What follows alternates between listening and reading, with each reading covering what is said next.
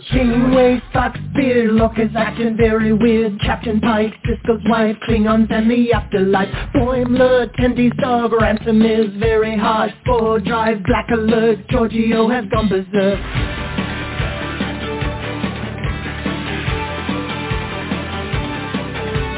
Teacher Batless, Edward is an idiot. Spock is dead, Worf is wed, Chekhov's wearing red. Data's cat, Kempak's at, Q has had enough of that. Beam me up, make it so, everybody let's go. We talk about the series. You can join us live by picking up your phone now. We talk about the series. We're coming to you on your streaming services now. We talk about the series. Comic books and games, we go beyond the show now. We talk about the series. Come and join us as we sit and chat and we go on and on and on and on. Well, good evening, Trekkies and Trekkers around the globe. It's Thursday night at 7:30 p.m. Eastern Coast time. That means we are live. And you can let your fingers do the walking, and you can pick up your phone right now, and you can call 646-668-2433, and you can join in all the zany conversation that we're going to have tonight, because guess what? Lower Decks is back, baby! That's right. Lower Decks Season 3, Episode 1, which aired last Thursday. Episode 2 was on today. I watched it with Martok. It was great. We'll talk about that next week. And this is to give all you guys that listen around the globe an opportunity to see the episode before you tune in to us. So that's by design that we're a week behind. And we do that with Discovery. We do that with Picard. We do that with Prodigy. So we're just staying on our regular schedule. So that's right. Lower Decks is back. We're going to be talking about Grounded. And we get to visit Bozeman, Montana. And we have a lot of Easter eggs to talk about. And we get to see what's going on with some of our favorite and not so favorite characters from Star Trek. So you definitely want to hang around for that one. We also have Shatner Says, what? We have a character from TNG who's coming back on Season 3. I wonder who that could be.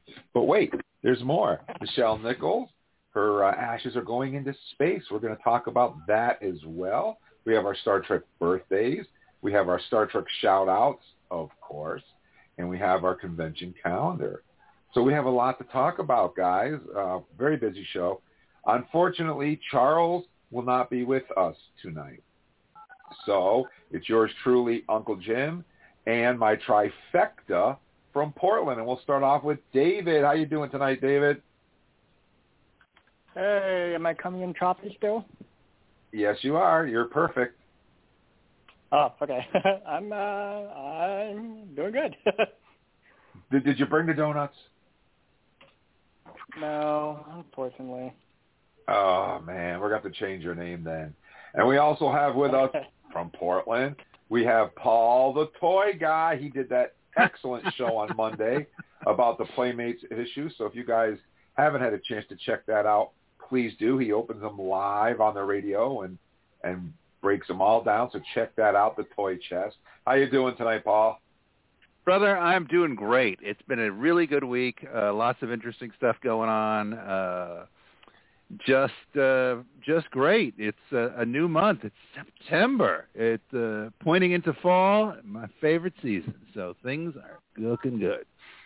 Yeah, they definitely are. And last but definitely not least, also from Portland, we have Eric. How you doing, Eric? I am doing okay. It is Trek Talking Thursday, and that makes me happy. It is. It is. I'm really psyched about tonight. We're going to have a lot of fun. I think I've watched this episode 4 times already to try to wring all the Easter eggs out of it that I possibly could find. And I think I did a pretty good job. We'll find out when we get to the episode review. So anyways, guys, as I said, it is Thursday night, September 1st, 2022. It is currently 7:34 p.m. And we go to our Facebook page at Trek Talking and Beyond. Spell that all out. And at the top of the page, you'll see the Live Long and Prosper. All you need to do is go there and tell us where you're listening from. And every week, yours truly, Uncle Jim, 20 lucky listeners, just like you. And if there's a heart next to your name, that means that you're going to be mentioned personally on a fan shout-out, and you want to tune into the next show so you can hear your name. So, Eric, why don't you start us off with our fan shout-outs for tonight? Our very first fan shout-out this week goes out to Uwe Danowski, all the way from Cologne, Germany. Hello, Uwe. Thank you so much for listening to us and holding down the fort right there in the center of Europe. We really appreciate it. We're also saying hello this week to Kimiko Krasinski, Christina. Sorry, I practiced that and I still got it wrong. Kiminte Christina from Hungary. I've never been to Hungary, but I understand that my wife's got some family there, so maybe one of these days I'll make it there. Thank you so much for listening to us all the way from Hungary. We're also saying hello this week to Daniel Denhart from Germany. Gives us a nice big smiley face. Hello, Daniel, and kapla to you. Hello also to Carol Corachianti from Glasgow, Scotland, who sends us a little bit of a heart. And Carol's listening to us from the Highlands, so thank you so much for listening to us. We're also saying hello this week to Michael Malloy outside of Chicago, Illinois. That's up around the way from where I'm from. Hello, Michael, and thanks for listening from Illinois. Thomas Logan is listening to us all the way from Carlsbad, California. Thanks for holding down the West Coast with Charles and Paul and David and I. Carlsbad is a very nice place. Thanks, Thomas. Monty Doran is saying hello from Thomasboro, Illinois, another Illinoisan. Hello, Monty. Thank you for listening to us from there. And my final fan shout-out this week goes out to Betsy Schwinninger, all the way from Maryland. Got some family out there as well. David, who's on your list this week? All right, looks like I have a top fan. I'm going to give a top fan shout-out to Keith Shari from Virginia. And then Deanna Hoffman from Wisconsin, USA. And my next one is Vince Woodard from Indianapolis, Indiana. And my last and final one is Rick Wilkin from Marietta, Georgia. I think that's how you pronounce it. Paul, who's on your list? Well, my friend, we have a very Eurocentric gathering here happening this week. We have, first of all, in phenomenally wonderful Italy, greetings to Superfan Turi. I hope I'm pronouncing that right. It's Turi in Italy. What a fantastic place to be hanging one's hat. I hope you are doing well, and thank you so much for being a fan of our program and our group. Greetings also in the lovely Netherlands, with the Netherlands flag flying proudly, to Angelique Gruis-Kruit. Thank you so much for reaching out and saying hello, and thanks for being a fan. Greetings also to Peter Adriaens in Harant. Harant is a municipality in Belgium, and lovely, lovely place by all accounts. So thank you, Peter, for saying hello. I see that flag billowing in the wind even from here. And my pronunciation on this next one might be a little sketchy, friends, so I hope you'll forgive me. I'm a little rusty with my Greek. I can see all the old professors just shaking in their boots. Yeah, or not so silently as the case may be. But I want to say, because I see a Greek flag, and I know we're in Athens, and we're talking the cradle of civilization. You know what you don't want to do? You don't want to mispronounce someone's heritage from the cradle of civilization. So I'm going to try. I flunked Latin, but did okay in Greek. Pepetis kai ompes. Wow. Good job. Pepetis kai ompes in Athens, Greece. Thank you for putting up with us in humble America here. I know a lot of fine craftsmen who do a lot of wonderful diorama work in Greece. I don't know if you know any of them or if you're one of them yourself, but all I know is for about as long as there's been civilization, there has been wonderful writing and wonderful craftsmanship and wonderful humanity coming out of Greece. So thank you for including Star Trek and your enthusiasm for it in your wonderful lineage that we have there. So thank you, Pepetes. And Jim, I'm going to pass the baton over to you, sir. Well, I apologize because whenever that happens, I always go to translation and put it in English. And I don't know why, but it didn't translate when I copied it from our Facebook page to our notes. It didn't translate it into English, so that's my fault. I apologize for that, but you nailed it, though. I think you nailed it. I don't know Greek, but I think you nailed it. It sounded good to me. Oh, great to know. Hey, we're like Trek Talking is like a miniature United Nations, right? We're a global production, and I don't know. It's just one of the things I love every week, friends, is the fact that we get to have a little communication with people who are fellow fans. Doesn't that make you feel like you're part of something bigger?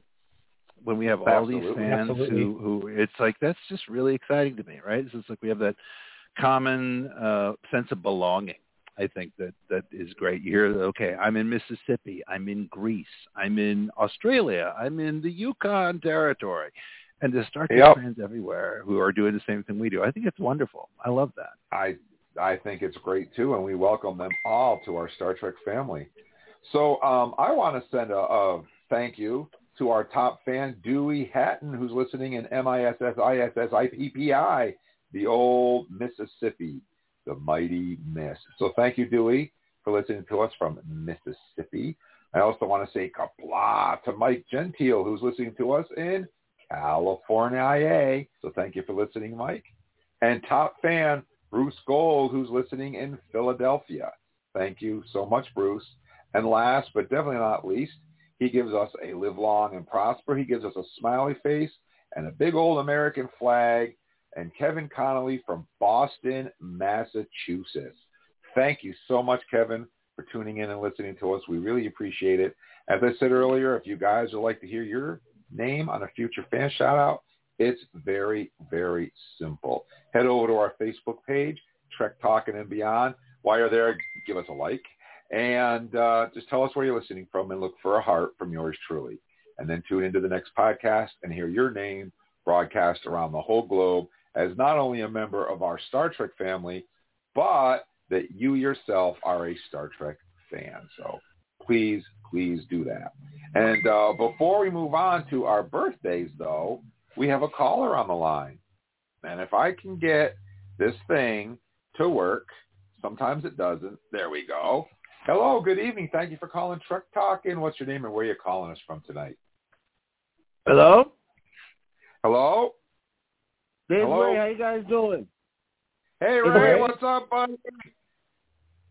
And sorry, I've been out, man. I just started back to work for my long vacation, and I just got back here a little while ago. So I was, you got the shout out. Make sure I have not been missing. I'm okay.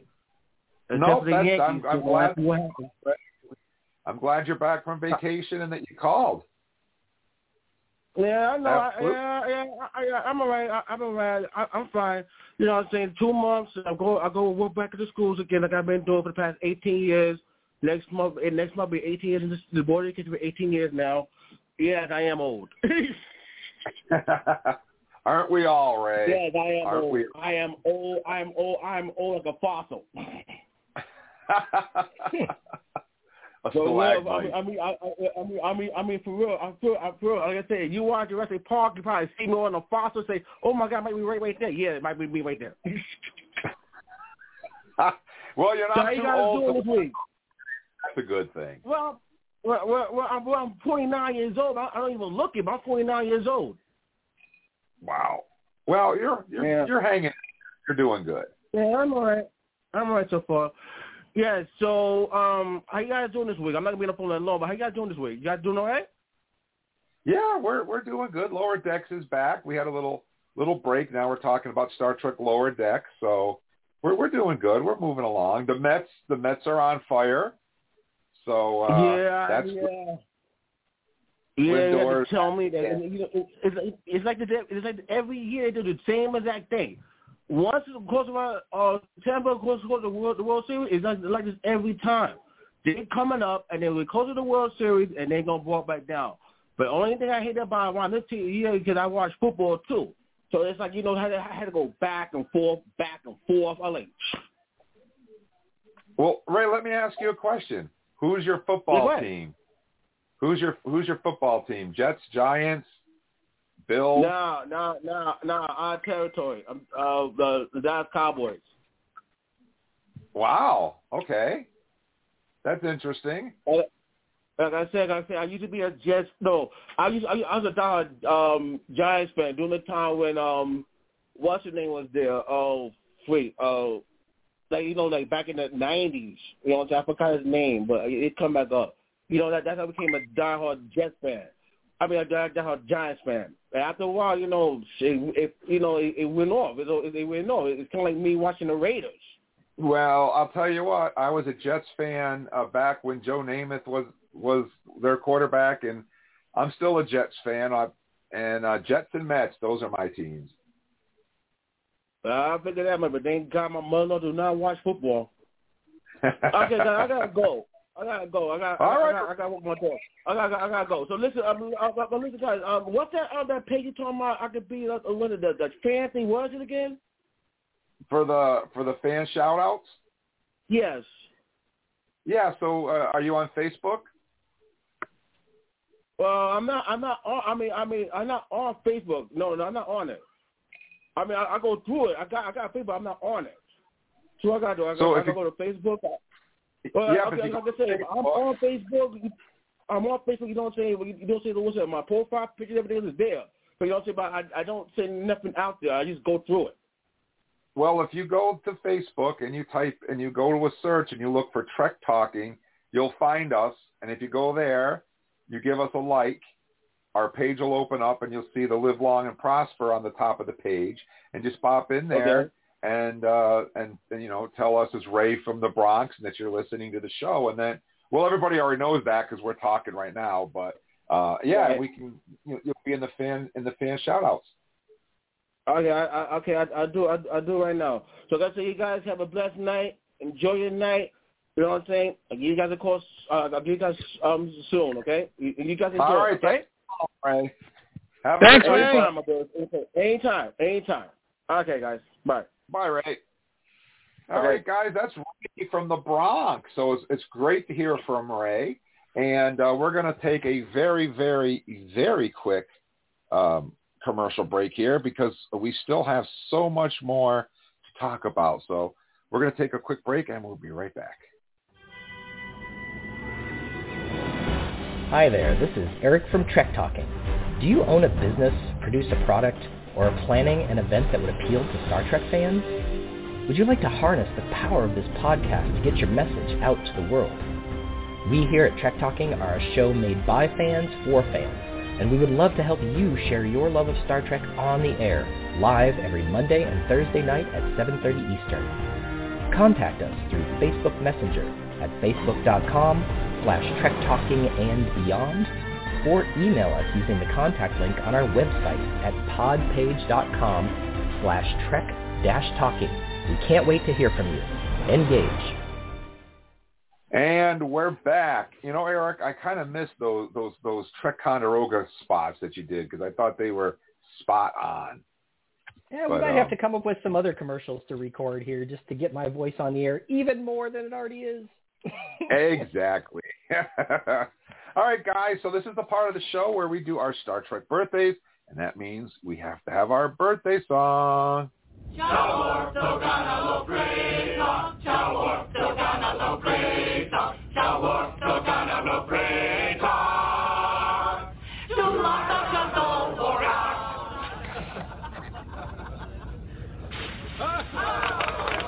That was not a Klingon song. All right, guys, and we always start off our Star Trek birthdays remembering those members who are no longer with us. And for that, we turn to Eric. Yeah, Jim, this week we're going to be remembering 7 members of our Star Trek community who have gone before us. Our very first remembrance goes out to actor Georgia Schmidt, who, of course, played the very first Telosian we ever saw. Well, yeah, I guess the first one we ever saw, but we wouldn't see till later, In the Cage, TOS's episode, The Cage. Georgia Schmidt was in there, and the thing that I really love about the Telosians is they're supposed to be gender neutral, right? So they have females playing them, often with male voices. And Georgia, of course, did a great job.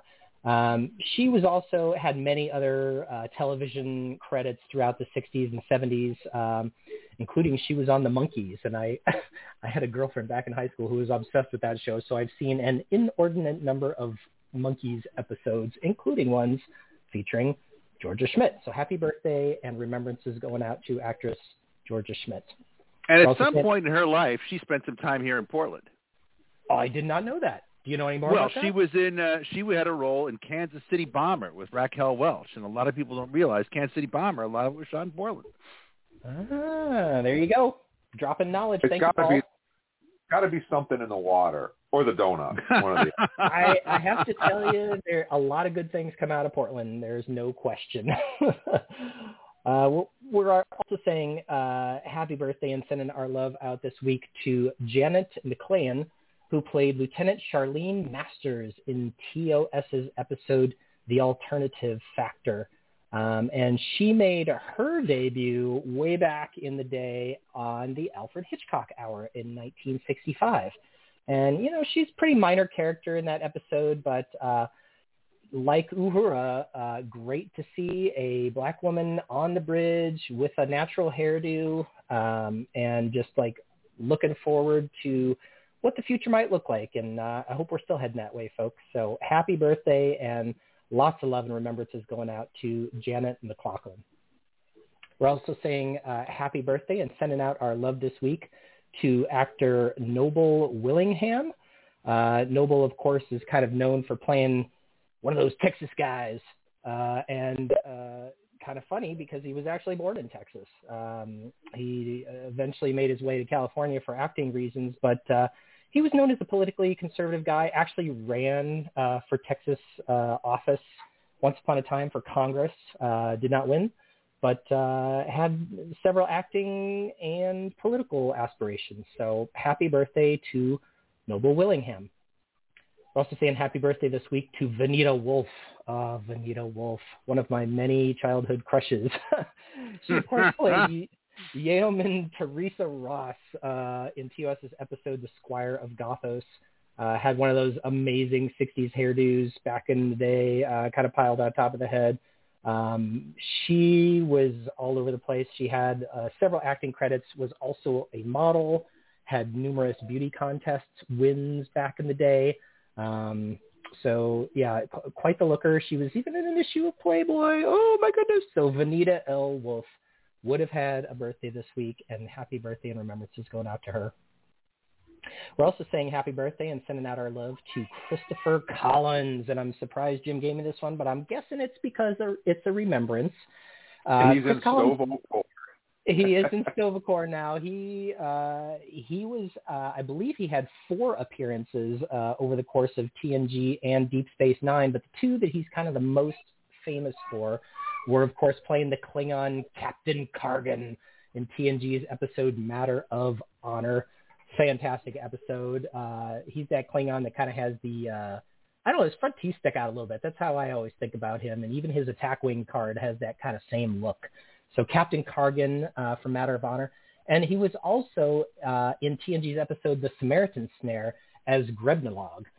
So happy birthday. Packlet. Wow, good pronunciation. I would have never got that in 100 years. And I love that episode because it's the episode that leads us into so much of what's going on these days in Lower Decks, right? The Packlets have made a return, and there's Packlets all over Lower Decks. So there you go. That's our connection. This dude's done so much voiceover work, man. It's frightening. Oh, yeah. Like, he was in Cobra Commander on G.I. Joe. Oh, yeah. Yeah, G.I. Joe, Simpsons. I think he was, he also played, he was in the episode The Passenger, DS9. He was also in DS9's Blood Oath as one of the other kind of random aliens. So, somebody who's got a storied Star Trek history. So happy birthday to Chris Collins. We're also sending out our love and remembrances to actress Eve Smith. She played the elderly patient from the Mercy Hospital in Star Trek IV, The Voyage Home. And according to her obituary, she was actually briefly involved in vaudeville way back in the early 20s, which I think is great because so many of those Star Trek actors, in particular William Shatner, kind of came out of that tradition, which is partly why he speaks like that. What he just is used to kind of overacting everything, right? So vaudeville pumped out a lot of talent, and Eve Smith, a minor part, but in the background, and definitely contributed to that episode. So happy birthday and remembrances going out to Eve. And our final remembrance this week goes out to actor Merritt Buttrick. And if you do not know who he is, then you need to watch your movies over again. Oh, yeah, here we go. You left her marooned for all eternity in the center of a dead planet. Buried alive. Buried alive. John!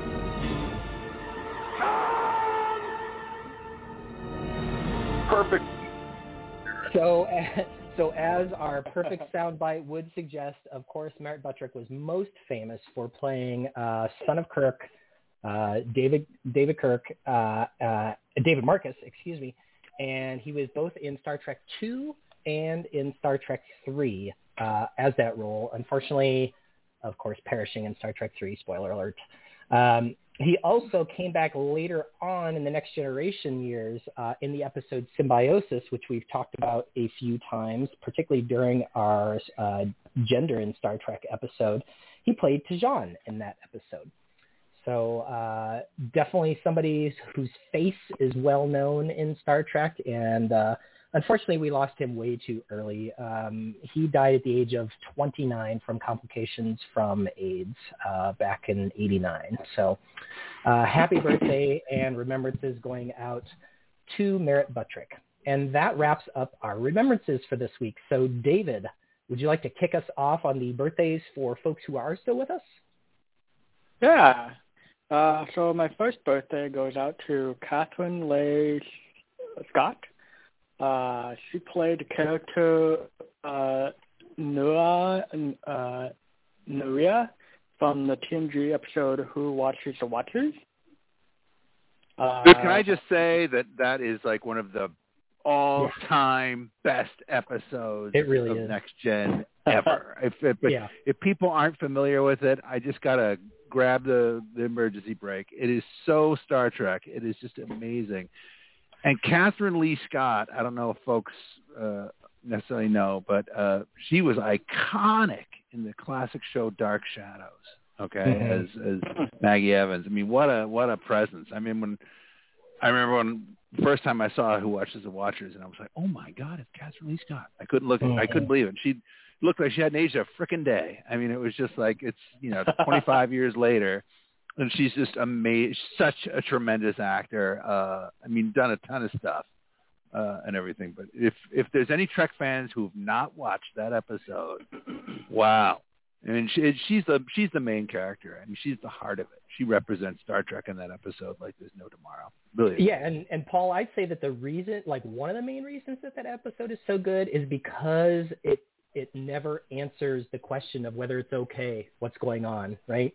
It's kind of like it always leaves you with a question. And I think all the best Star Trek doesn't answer its own questions.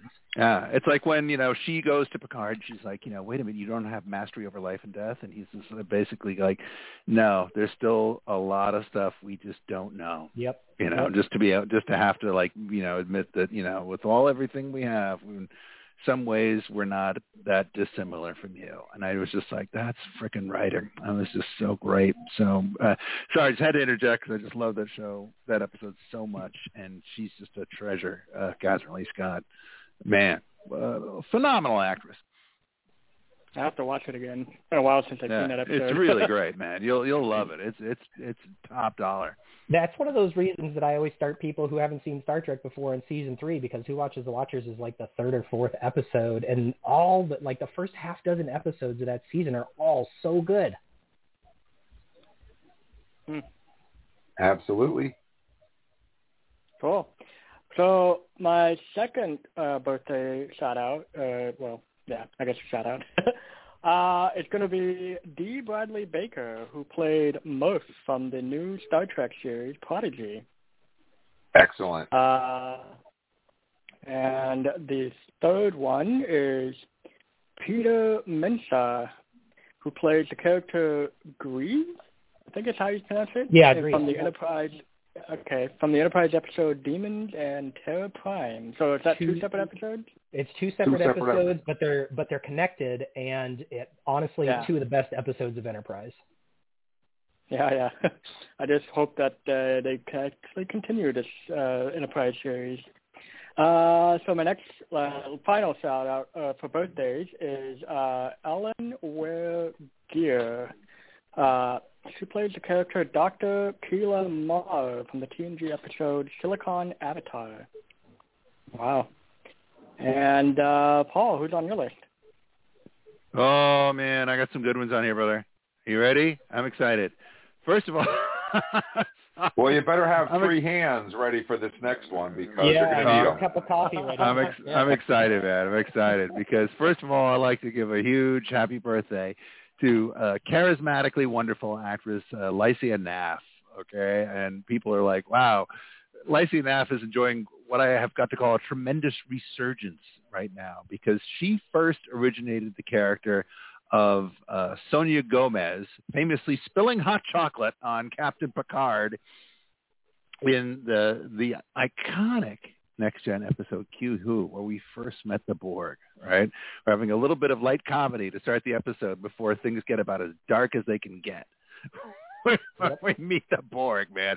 And she's great. She's so great. She also appeared in an episode Samaritan Snare, and now is coming up again in Lower Decks episodes as Captain Lycia Naff, right? So it's really exciting. I mean, Captain Sonia Gomez. Sorry, I'm letting the actress dominate the fictional person, but Captain Sonia Gomez. But, that happens. Reality's really challenging for me. But wonderful actress, made, I believe, the start of her career as a dancer and has been in both movies like Total Recall and Lethal Weapon. She's been around the block a long time, and it's super cool that she has returned to a Star Trek character here. So welcome back and happy birthday, Lycia. Happy birthday also to Arnold Lessing, who played Carlisle in the original series episode The Changeling. Nomads, coordinate. Your facts are uncoordinated. Yes, Arnold Leslie. I never, when I see a Lieutenant Carlisle in an episode like that, I'm like, dude, you probably came to a bad end. I don't know, but I don't know if you're a red shirt or not, but I noticed there weren't any other episodes, so maybe. But it seems like Nomad, people who encountered him didn't do so well. So I am just delighted to have this next one on my list of birthdays because as a young lad, I was like, there is no more tantalizing actress walking the earth than Deborah Van Valkenburg, okay? And Deborah Van Valkenburg, we're honoring her Star Trek connection here through playing Kara Preston, Deep Space Nine's classic episodes, Past Tense Part 2, which we talked about just a few months ago on this show, where we were reviewing Past Tense. A fabulous Deep Space Nine episode. It had a lot to do with some similar themes we saw about on Picard this year. But Deborah Van Valkenburg, man, she has been around forever and iconically, it's one of the great movies of all time. I love 70s movies like there is no tomorrow, man. I just love them. And in 1979, she played the character of Mercy in the classic Walter Hill gang movie, The Warriors. And I wish I had 3 beer bottles to click together on my fingers here because I would be going, Warriors! Warriors! Deborah Van Valkenburg, okay? She's been in like everything. She's been in Streets of Fire, TV series in the 80s a lot of us watched called Too Close for Comfort, tons and tons and tons of stuff. Really, really great. Doesn't work as much that I see these days as I wish, but great presence and dynamite actress. So Deborah Van Valkenburg, you rock. It's quite that simply. Happy birthday. Hope you're rocking hard. Next up, also child of the 70s that I am, David Soul. Okay, the great David Soul. That TOS episode, The Apple, which we often joke a little bit about with the great big dinosaur head, right? He was the first and most prominent of the natives there, servicing that weird dinosaur cave god, Makora. Right? He was one of the most promised. He was the one who had the love interest, if I remember, right? He was super prominent. And, but, David Soul, we're always going to know him as Hutch on the TV series Starsky and Hutch. David Soul was also a singer, had a good singing career there for a while, where he had some pretty popular hits that were made it on radio airplay. He was definitely dominating that era. And I got to tip my hat to this one, because David Soul was the star of the phenomenal made-for-TV series movie Salem's Lot, which, if you're a Stephen King fan, is just the greatest. Yeah, he's the main character, right? He is the main character in Salem's Lot, and I think he did a terrific job. That's everything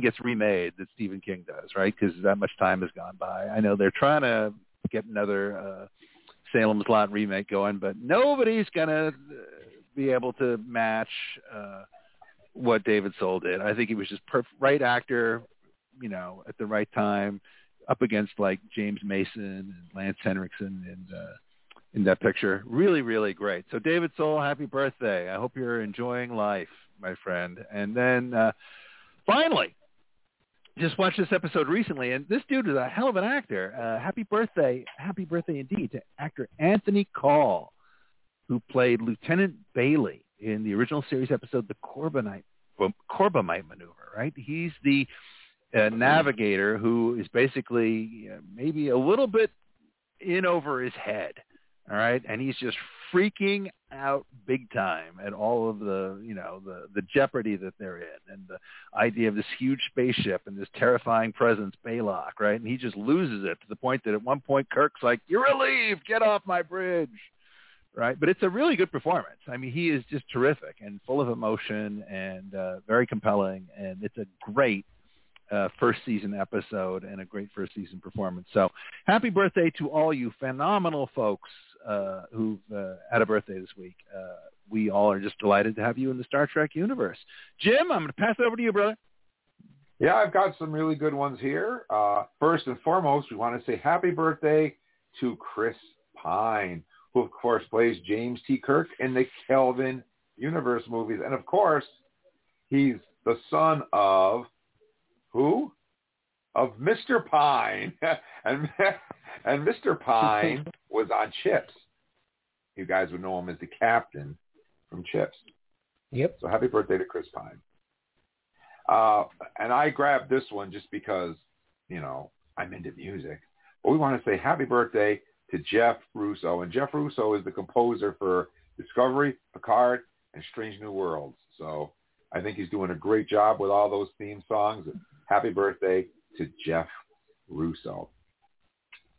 Next, we want to say happy birthday to David Peimer, who plays Dr. Maurice Bennion from Picard's episode Maps and Legends. We want to say happy birthday to Ken Jenkins, who played Paul Stubbs in TOG's episode Evolution. And I always get the Klingons, and I always do them last. And it's been a while since I had a Klingon, but I got a good one this time. I have a Klingon that we actually talked about at Trek Ticonderoga when we were there. I want to say happy birthday to Rosanna DeSoto, who played Azabor in Star Trek VI, The Undiscovered Country. And why did we talk about her? Because she was... Yep, go ahead. Because women can actually be chancellor. Everybody thinks that Klingon women can't be chancellors, but we've had at least two in Star Trek canon, and she was the first. That's right. So we were talking about chancellors, and her name came up. So happy birthday to Rosanna DeSoto. And that finishes off our birthdays, guys. And now it's time for a segment that we call Convention.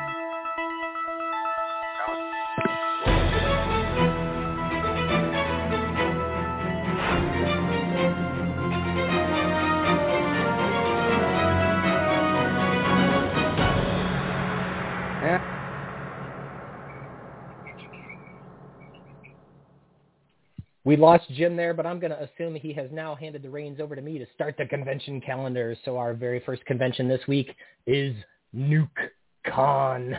That's right. NukeCon is going to be September 23rd through the 25th at the beautiful Mid-America Center at Council Bluffs, Iowa. So go check out NukeCon. We're also tracking the Flower City Comic-Con, September 24th through the 25th at the Total Sports Experience in beautiful Rochester, New York. We're also tracking the Memphis Comic Expo, September 24th through the 25th at the Agri Center International in Memphis, Tennessee. And I'm going to slip another one in under the radar because it's just coming up in about 9 days. Rose City Comic Con here in beautiful Portland at the Convention Center. Paul and I are going to be there, so come check it out with us. Don't forget to bring your truck talking cards. I'm bringing them, and I'm bringing the magnets too. He's pulling out the magnets, guys. He means business. All right, David, what do you got on your list? All right, the first one I got is RetroCon 2022 from September 24th to 25th at the Greater Philadelphia Expo Center in Oaks, Pennsylvania. Second one is Savannah Comic-Con from September 24th and the 25th at Savannah Convention Center over at Savannah, Georgia. The next is Timon, September 24th through 25th over at I'm not even trying to pronounce that. Someone help. Community Building, I'm assuming, at Timmins, Ontario in Canada. Paul, who's on your list? All right, my friends. First of all, September 25th. It's time to saddle up, grab a slice of deep dish pizza, and head yourself over to G-Con, Chicago's South Side Comic Con. That's right, at the Orland Park Civic Center in Orland Park, Illinois. G-Con is going down. So I highly recommend that you get there and check it out. Again, that's September 25th.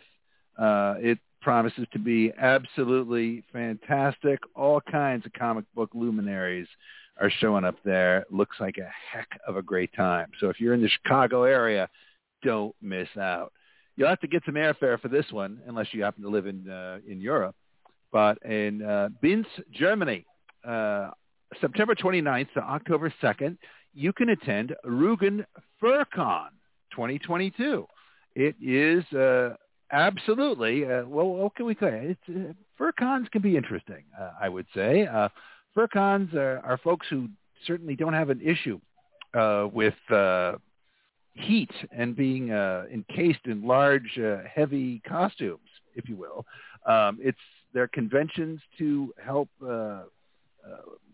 embrace living characters, I think is the best way to say it. But FurCon, from judging from the photos I've seen from past FurCons, it's quite the amazing experience. So if you are in Kurhaus, Binz, Germany, early part of October, late part of September, I don't think you want to miss this.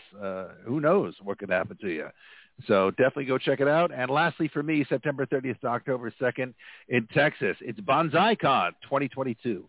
September 30th to October 2nd, same dates, South Padre Island Convention Center at the Holiday Inn Resort on South Padre Island on the beachfront, South Padre Island, Texas. That's it for me. Passing things over to you, Jim. Well, we'd like to let you guys know about Lone Star Game Expo, September 30th to October 2nd at Grapevine Convention Center in Grapevine, Texas.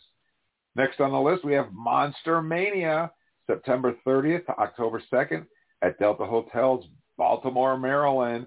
I've been to this convention, guys, and I got to tell you, this one's a lot of fun. If you're looking for somewhere to just hang out and have some fun, Monster Mania is the one for you. It's great.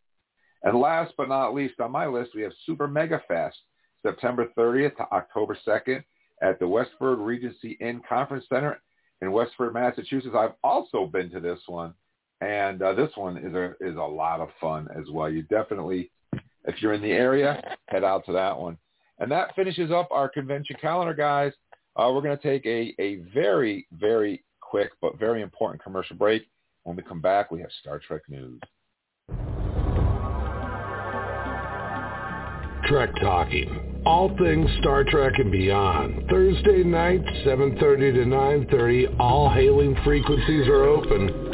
iTunes, iHeart, Stitcher, Spotify, Amazon, and wherever fine podcasts are found. Trek Talking. Boldly going wherever your mind is willing to go.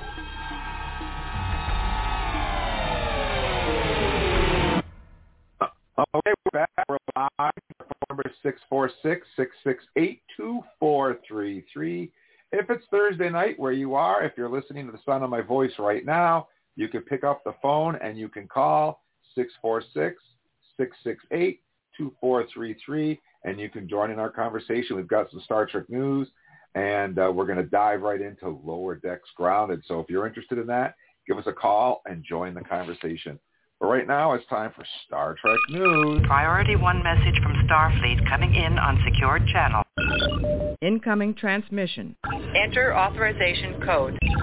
Command codes verified. Define parameters of program.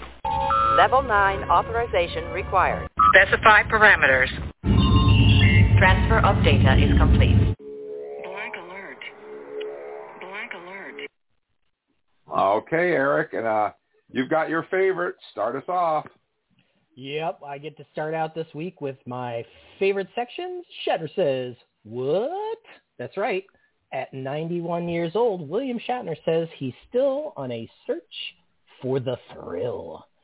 At 91 years old, the Star Trek alum holds a lifetime of claims to fame, but he says he hasn't slowed his constant search for the thrill. Quote, "My life seems to be full of all kinds of new experiences," the Canadian actor said. Certainly having the Captain Kirk moniker under his belt opened a few doors for the Hollywood adventurer. In fact, last year he plunged into the depths of the ocean to swim with tiger sharks for a documentary before rocketing into space aboard Jeff Bezos' Blue Origin flight. Both journeys offered him a different world perspective and magnified his view of the need for action on climate change. Quote, "We're beginning to feel the effects of global warming, and there's still people who say, well, it's not going to happen." Well, it is going to happen. And that strident message needs to be out there all the time. Every time I have a chance to talk about it, I talk about it. Shatner's role as a real-life spaceman captured the attention of the world last October when Bezos recruited the fictional leader of the Starship Enterprise as one of the real-life crew members on his Blue Origin trip. The flight lasted just over 10 minutes, but as cameras rolled in the West Texas desert, Shatner emerged from the vessel clearly shaken and for a moment seeming to struggle for words. He described the feeling he had as the blackness of space encroached upon the ship, telling Bezos he thought, "Whoa, that's death. That's what I saw." So there you go. That's our Shatner Says What. He's always looking for a thrill, and it is kind of fun to watch the video of him after he came down from space. If you haven't had a chance, you can Google that up and check it out. I have to say, I don't think I would react any differently had I just been shot into space. That is a once-in-a-lifetime thing. And thank you, Jeff, for using Shatner as your publicity stunt, because it allowed us all of these great Shatnerisms. So, yeah, man, talk about a giant hit of adrenaline. I was just like, oh my gosh, like, can you even imagine? Like, oh my god! He was just like completely like, wow, there's just nothing can prepare you. And I really and I can't remember who it was. Was it you, Paul, who a couple of weeks was talking about the Carl Sagan book Pale Blue Dot, where, you know, if I ever get the chance to look back upon the Earth from space, I want to do it, because I really feel like that puts it in perspective, man. You realize that we're just like this little tiny dot out in the middle of a big, big sea of mostly nothing. And I think that that's the sentiment that Shatner was kind of going for here. When he says, "Whoa, that's death," I don't think he means death per se. I think he just means nothing. Basically means oblivion. So thank you, Shatner, for continuing once again to provide content for our podcast. Paul, what would you like to talk to us about? Oh, I'm excited to talk about this one. Okay, basically this is because we do love our comics, and I do love my comics. So on this next one here, we're going to be able to talk about being able to see Commander 7 put to the test in Star Trek Picard Stargazer #1. What the heck are we talking about? Friends, we're talking about comics. We're talking about comics because this week IDW Comics launched a brand new miniseries tied to Star Trek Picard, the series. Written by Mike Johnson and Picard writer-producer Kristen Beyer, Star Trek Picard Stargazer is set between the second season that just concluded and the upcoming third season of the television series. Angel Hernandez is doing the art, including the main covers, of which there are numerous variants. Here's a brief, relatively non-spoilery synopsis. Star Trek Picard Stargazer is the first issue of 3. Embark on a never-before-seen journey set between seasons 2 and 3 of the Paramount Plus hit Star Trek Picard. After a tantalizing offer to return among the stars arises, Captain Jean-Luc Picard takes to the bridge of the USS Stargazer. But when trouble rears its head on a once peaceful pre-war planet from his past, Picard enlists the help of an old friend. Star Trek Picard Stargazer #1 was available as of yesterday, August 31st, and you can order it and pre-order individual copies at all kinds of retailers like Things from Another World or Comixology, Amazon, what have you. My advice is get thee to your local comic book shop. The mom and pop comic book shop is the foundation of civilization. And those folks are eking out a living as best they can. And there is just no better tradition, comics fans, than popping into your comic book shop either on Wednesday when new books come out or once a week and going in there and rubbing elbows with other comic fans and picking up your new comics as they come out and being some of the first to read them. I mean, eventually they're going to certainly publish these 3 issues together as a trade paperback. If you can wait till April, I don't know. But I will tell you, I read this first issue today, and I thought it was absolutely delightful. Very pleasantly surprised. Definitely makes me ask a lot of questions about, well, will this be something I get to see in season 3 of Picard? I don't know. And I'm pretty sure we're talking about this comic in detail in a couple of Mondays, if I'm not mistaken, Eric. Am I right about that? That's right. It's coming right up. And in fact, is it this Monday, Jim? This Monday's Labor Day, so we're not doing it. The 12th. So 2 Mondays, a week from this Monday. Yep. Yeah, so that's coming up on Monday the 12th. It's going to be a special comic corner, I think, right? And absolutely. And we'll definitely be chatting about this, but, massive shout out to everyone at IDW Comics because they've been keeping the Star Trek flag flying and doing all different kinds of things. There's a huge special issue coming out in a couple of weeks. It's going to be great.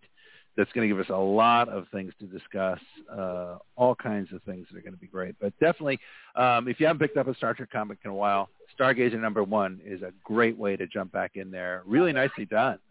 So good stuff. David, pass it over to you, sir. All right, cool. So my first story is Denise Crosby hint Tasha will appear in Star Trek Picard Season 3. The opening day of the 56-year mission Star Trek convention in Las Vegas kicked off with an intriguing comment during the panel discussion with Star Trek The Next Generation Season 1, Star Trek Denise Crosby. A fan asked Crosby if she will be part of Season 3 of Star Trek Picard, which is bringing back the rest of her former TNG castmates for what she billed as a send-off season. Crosby responded with what somewhat cryptic remarks regarding her TNG character of Tasha and Picard. She quotes, "Oh, I don't want to give away too much, but I'm going to tell you that you will see Tasha, but I'm not going to tell you how. You've got to watch." End of quote. Crosby famously left TNG during the first season, frustrated with a lack of character development for Tasha. She still feels leaving the show was the right decision. Wow, I'm actually kind of excited to see what kind of stuff they got going on for her in that next season 3. Well, I'll tell you, I've been having some discussions on Facebook about this, and people seem to be a little bit confused and about what is happening here. But let me try to make it simple. Tasha Yar dies in season 1. She's killed by Armis in the episode Skin of Evil, right? Okay. Well, let's move ahead to season 3 and an episode called Yesterday's Enterprise. The Enterprise is thrust into an alternate timeline when the Enterprise C is pulled into the future and isn't destroyed. Well, Tasha Yar is alive at that point because she's from an alternate universe and she's hanging out, doing her thing on the Enterprise D, and she falls in love with this dude who is Lieutenant Castile on the Enterprise C. And Guinan tells Tasha, you're not supposed to be here. You're supposed to be dead. And Tasha just can't deal with the fact that she's dead. She goes to Jean-Luc and says, I need to go back with the crew of the Enterprise C back into the past of the Prime universe in which she's dead. I need to go back in time and help these people. And Jean-Luc agrees, sends her on the Enterprise C, and she goes back to the regular timeline with the Enterprise C, where it's presumably destroyed, and it resets the timeline, and everything happens as normal. Now, Tasha Yar from this alternate timeline is now back in time in the Prime timeline where she died, but she's still alive because this is the alternate version of her from a future, kind of like they did with Giorgio from the alternate universe on Discovery. When we meet Sela, played by Tasha Yar, she says her mother was killed while trying to escape. And that's how they explain that Tasha isn't there. But can you believe anything that she tells her? No body, no death. We don't see her body. She's not dead. So technically, the alternate Tasha Yar from yesterday's Enterprise could be alive on Romulus right now. And we don't know that she's dead for sure, so she could still be there. And that's no timey-wimey time travel stuff involved because she's already there and in the Prime timeline. Absolutely, Jim. Did I do that right? That was a very good summary of why Tasha Yar could absolutely come back. So thank you for doing that. And I think people want more Denise Crosby. In fact, Roddenberry really liked Denise Crosby. I don't know if people know this or not, but of course she was originally cast to be Counselor Deanna Troi. And Marina Sirtis was going to play the security chief, Macha Hernandez. And after they started looking into it and shooting and that kind of stuff, Roddenberry was like, actually, I think I'm going to switch these two.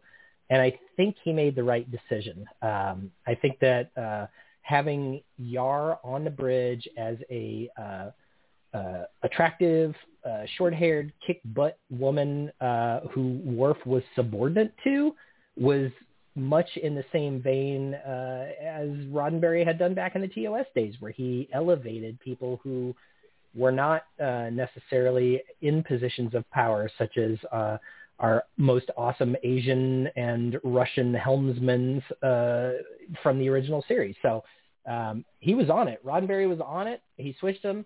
He made Denise Crosby the security chief. She was killed off too early, but Jim has, of course, explained very well how we might see her again. And in fact, they've updated Memory Alpha. Whoever they are, has updated Memory Alpha to say that she has confirmed she will be in season 3. So that's exciting. And everybody thought we were going to see Sela, but in fact, it's going to be Tasha herself. Yeah. And if you remember that episode, Picard asks Sela, I would like to meet your mother. So even in that episode, he wanted to see Tasha. So he's going to get his wish, and he's going to see Tasha. All right, guys.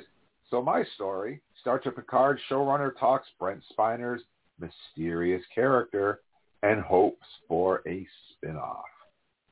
I love when they talk about spin-offs. It's like Star Trek is a spin-off. Everything they do is a spin-off. They make it sound like it's some special thing, but anything other than TOS is a spin-off, right? I guess I would agree with you, Jim. I think that some people might argue that TOS and TNG are anchors, and that things like DS9 and Voyager are spin-offs, but fans of Catherine Janeway may actually kick me to the curb for that one as well. So, but I think we're talking about shows like, if they made a Fenris Rangers show, or much in the same way they made a Solo movie, which was a spin-off from the Star Wars universe. If they made a specific show about a character, I think that's what they're talking about. And Picard is the best example of a spin-off for sure. Right. Well, another member of the Next Generation family who is returning in Season 3 is Brett Spiner. However, his role is a bit of a mystery. The only clue came from executive producer Alex Kurtzman, who said at Comic-Con that Spiner plays a new old character. Matalis offered a bit more insights into why Spiner's mystery character was the only one who didn't get a special Comic-Con poster. Quote, Brent's character is specifically tied into the plot and the mythology in ways that if you were to show a show poster, you would have 1,000 more questions. And I think you want to earn it. But he plays a new old character that you've seen before and never seen before. It's, we think, a great way to do this that honors what has come before, yet treads new ground. The answer to your questions are better told in the context of the story than to say, and now everybody, here's a link to who we think this character is. That plays out. And for those who have seen the season, they're like, I'm really glad I learned it this way and not the other way. If you see him now and got a name, there's too many questions tied to, okay, so who is that now? Whereas even as it's unfolding and you're introduced to this character, you're not quite sure. And then as you learn more about this character, you understand that the answer is not so clear for a bit. Matalis expects works to be completed this fall, but says decisions on the release are not up to him. He does not know when Paramount is planning to release it, but he expects they're heading towards 2023. So that's a pretty cryptic explanation, don't you think? Super I could barely cryptic. follow it. Yeah, I mean, super cryptic. And if you assume that when they say it's a character we've seen but not seen, Brent Spiner has played 7 different characters in Star Trek. So the question is it one of those 7 characters, or are they kind of like skating along the edge and it's going to be a new character that's tied to one of those 7 characters? I don't know the answer to that. My best guess is that perhaps they're talking about somebody like B4 from Nemesis, who we barely saw and then shows up later disassembled in a drawer. That's my best guess, but who the heck knows? I mean, we've got Before, we've got Lore, we've got Adam Sung, we've got Noonien Sung, we've got Alton Inigo Sung, we've got Eric Sung, and then, of course, we have Data. So he's played a bunch of Sungs, Data, Lore, and B4, basically. Well, whoever the character he played in Enterprise. That was Eric. Alton. Oh, was it Eric? Yeah, it was Eric. I think right. it was Eric. It was Alton on. I get those two mixed up. Yeah. Yeah, he says that's a character that we know, but we've never seen. Yeah. That's the interesting. I couldn't understand that what he was saying. It's like, well, I guess that's part of it. We'll have to wait and see. So, Eric, you've got a story for us next. I have a great story. Nichelle Nichols of Star Trek to boldly go on a unique memorial spaceflight in 2022. On July 30th, the world lost one of its brightest lights when Star Trek royalty Nichelle Nichols, known around the galaxy as Communications Officer Lieutenant Nyota Uhura, passed away at the age of 89 in Silver City, New Mexico. Although she had been a tireless champion of human spaceflight and the recruitment of minority astronauts for decades, she never actually had the opportunity herself to travel into space while alive. But now her cremated remains will be headed into the heavens thanks to the Texas-based company Celestis, blasting off later this year atop United Launch Alliance's appropriately named Vulcan rocket, Nichols' cremated remains will be accompanied by those of Star Trek creator Gene Roddenberry, his wife Majel Barrett Roddenberry, feisty Star Trek engineers Scotty James Doohan, and 2001 A Space Odyssey visual effects wizard Douglas Trumbull, among others. The Enterprise flight will travel 93 million miles to 186 million miles into deep space beyond the Earth-Moon system. The Memorial mission will launch more than 200 flight capsules containing cremated ash remains, special messages and greetings, and DNA samples from global clients on a timeless odyssey into interplanetary space. Fans everywhere will be able to celebrate Nichols' life by submitting their names and tributes to her for free on Celestis' website. All names and messages received will be digitized and launched into the cosmos. So I think that much in the same way that, a nice burial ceremony helps bring resolution to people who care about those who have departed us, I think this sending the ashes up into space will do the same thing. It seems very apropos, and it's kind of nice that she gets to ride on the same rocket as Scotty and Gene himself. So I'm excited about that. I hope that all goes well, and the fact that they're actually going beyond the orbit of even our moon it doesn't exactly count as deep space, but it definitely gets them out there and into the cosmos. So really nice article, really nice tribute to, of course, a fantastic actress who we lost just not that long ago. So, Paul, why don't you give us some Lower Decks news, huh? I will. It's very timely, right? Jack Quaid on Star Trek Lower Decks crossover with Strange New Worlds. We've heard a little bit of rumblings about this, but between the show The Boys and Star Trek Lower Decks, Jack Quaid already has 2 successful franchises under his belt. However, Quaid's success as an actor has also given him the rare opportunity to portray his animated character, Brad Boimler, in live action. As part of the upcoming season of Star Trek Strange New Worlds, Quaid and his Lower Decks co-star Tawny Newsome will reprise their respective roles as Boimler and Beckett Mariner for a special episode. "We're coming aboard the Enterprise," says Quaid. "I won't get into the plot details of how exactly that happens, but we got to be on the physical set.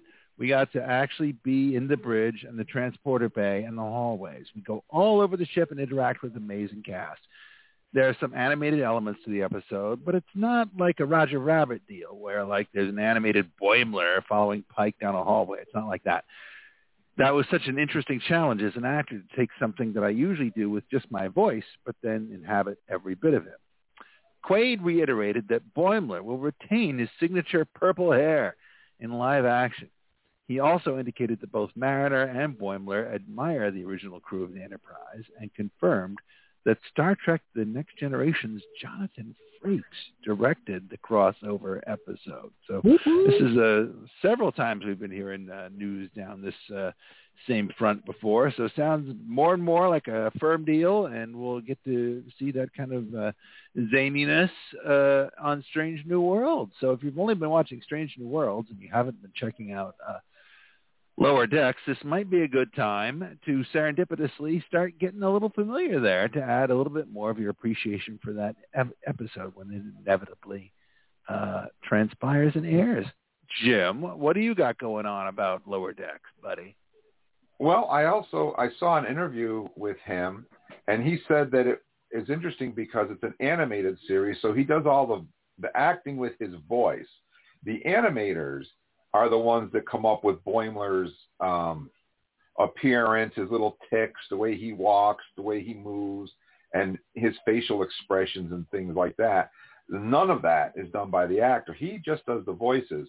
And he said that bringing that character to life, he actually had to go back, watch the episodes to make sure that he had the facial expressions, that he had the nervous tics, that he had the gait of Boimler as he was animated by the animators, because that's as much the character as the voice.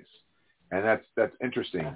So he was really excited about bringing that character to real life. And he said it was a lot more work than he thought. So I'm really excited to see how that works. And Jim, we learned in this week's episode that his signature purple hair is not natural, right?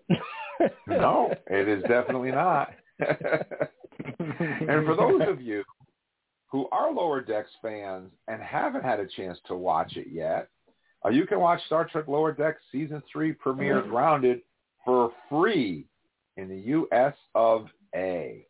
Just as they debuted the second episode of Star Trek Lower Decks Season 3, Paramount Plus put the first episode up on YouTube for free. The episode Grounded will be available to stream on YouTube in the U.S. for free for 1 week. New episodes of Star Trek Lower Decks stream Thursdays in the USA on Paramount Plus and CTV Sci-Fi in Canada, where it's also available to stream on Crave. It streams on Fridays on Amazon Prime Video in international territories around the world. In Latin America, Lower Decks debuts both Season 1 and Season 2 in September. And that wraps up our Star Trek news section. Now it's time to talk about Star Trek Lower Decks Grounded. If you guys would like to join the conversation, our phone number here is 646-668-2433. And before we get started, I just want to play a little soundbite to set up the episode for you. I'm Sylvia Ront, and this is FNM's continuing coverage of the destruction of Pakled Planet. What we know at this hour. Starfleet Captain Carol Freeman stands accused of orchestrating a devastating attack on the Pakled capital, a place they call, quote, Big Strong City. The USS Cerritos remains in space dock, impounded for further investigation. Her crew on temporary leave while their captain stands trial. Why would Freeman do this? No comment. What did you hear? No comment, please. A little respect. Get the f*** out of our way! And the latest shocking development. New surveillance footage retrieved from the attack that appears to place Freeman on the ground at the time of the bombing. You know, I just love Dr. Tahana. That's amazing. She's just she so says funny. What we're all thinking. You know, she's great. All right, guys. So we set it all up for you. And every week I ask you guys on our Facebook page, if you had a chance to meet us out at Ticonderoga, you heard me say that we always try to involve you guys, the fans, in this podcast as much as possible. Because without you guys, we're just a bunch of talking heads, and we want to hear from you. So every week on Friday, I will post on our Facebook page a question, and I will say, on a scale of 1 to 10, with 10 being the best, how do you grade this week's episode? And then I go through and I tally them all up, and we come up with an overall fan score, which is totally based on you guys. So, Eric, what did our Facebook fans have to say about Grounded? Well, Brian Kane said a 9 for me. They packed a lot of stuff in as usual, but I think they cupped out with the off-screen resolution to Freeman's trial. Voice cameos from Tim Russ and Kelsey Grammer would have nailed it. Thanks, Brian. J. Christopher Wagner gave it a 9. Quite an amazing storyline. Stephen Whalen said a 10! Exclamation point. Steve Mitchell also gave it a 10. Shaggy Hack gave it a 9. Joe Mantid said, at first, I'd have given it a solid 7, but after mulling it over and the ideas and thinking about it, I'm inclined to elevate that to maybe an 8. Thanks, Joe. Robert Akers gave it a 10. Top fan Sean Jr. gave it a solid 8. Live long and prosper. Martin Knott gave it a 10. And Louis Ramos said it was excellent. A higher quality than previous seasons, 10. So that gives us, Jim, a combined fan score for this episode of 9.3, which is pretty darn good. Yeah, that definitely is. And this is the part of the show where Charles would do our cadet training. But Charles is off enjoying his vacation, so I'm going to attempt to step in and fill his shoes.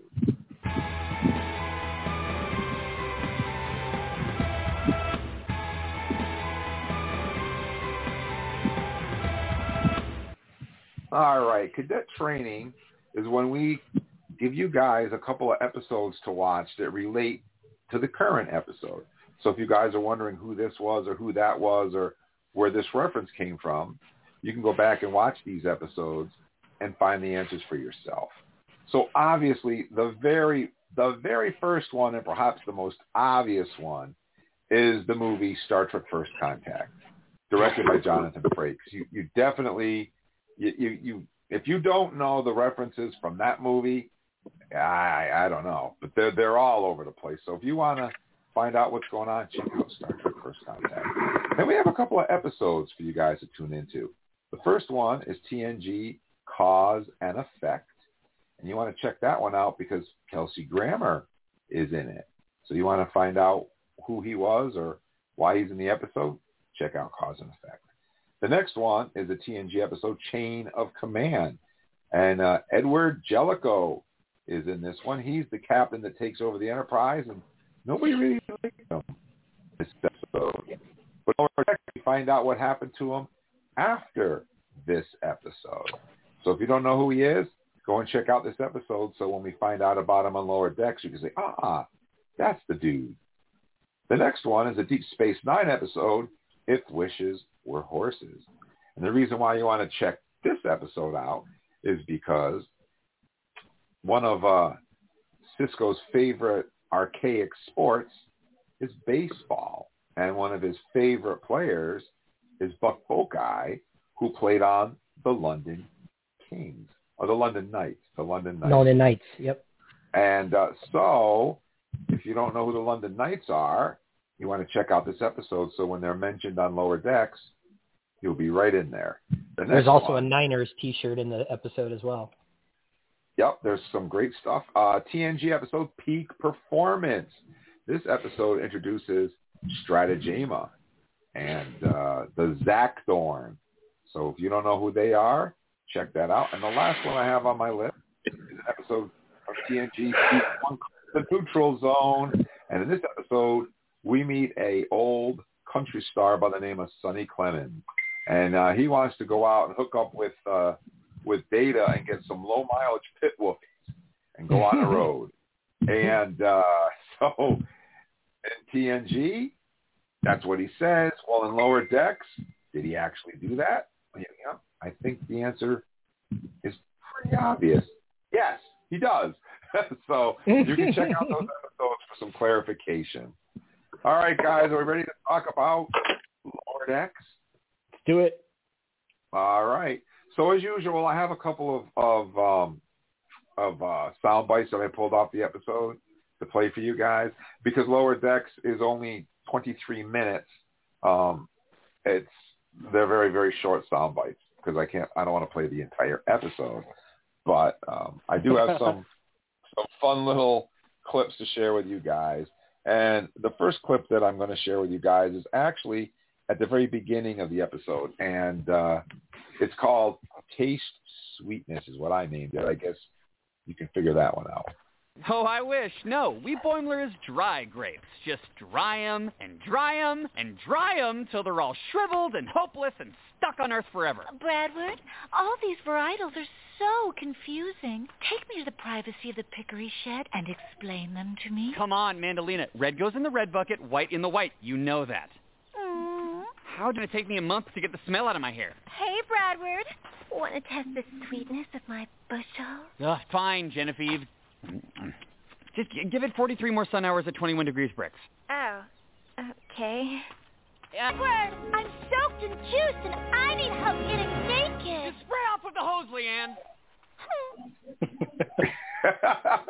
So here's Boimler working here on his and he's not working on a vineyard like Picard. Like he said, they just dry grapes. They dry them and dry them and dry them. But it does kind of have that Picard vibe when we first see him. He's picking the grapes and he's testing them, and they got the little ship flying overhead just like we see in Picard. But he's growing raisins. And all these women that work on his vineyard, well, I guess it would be a vineyard, are throwing themselves at him. And he's just there with Beckett, like oblivious to everything and doesn't know what's going on. And it just made me laugh, especially the last one. It was like so obvious, I'm dripping in juice and I'm naked. And he's just like, hose yourself off. And he runs off with Mariner. I thought that was just a hilarious way to start the episode. What did you guys think? Did you like that opening of the episode? I mean, when you first see him from the back, you immediately recognize the hat that Picard is wearing from his vineyards in All Good Things. And even before he turned around, you knew who it was going to be, and you knew the reference. And then the fact that they twisted that into raisins instead of wine, hilarious, especially since he's got the purple hair. Like, is that why he has purple hair? Because he's a raisin farmer? I don't know. Maybe he heard it through the grapevine. I knew you were going to slip that in there. Yep, I had to do it. But I did like the opening sequence, though. He was so just entrenched in his raisin that he just, nothing else mattered to him until Boimler came. I mean, until Mariner came, and then all he could think about was getting to the ship and rescuing the captain. You know, even with these juicy women that want to get naked, he just none of that mattered to him. It was just funny. It's totally consistent with what we've seen from Boimler in the past, right? Because when he's on the Cerritos, he's all about business, and he's all about being Starfleet. And so even when he's on vacation, he has no clue that these women are throwing themselves at him, and he doesn't even care. He's like, nope, I just want to get out of here so that I can get back to the ship, get back to my job. And I love that about Boimler. He is the perfect foil or opposite for Mariner, who, of course, is basically a loose cannon. Yeah, it was. Well, what did you think, David? Did you like that opening? Yeah, I especially liked the whole detail in the fact that there was a fly flying around, and I didn't even notice it was not going to do anything.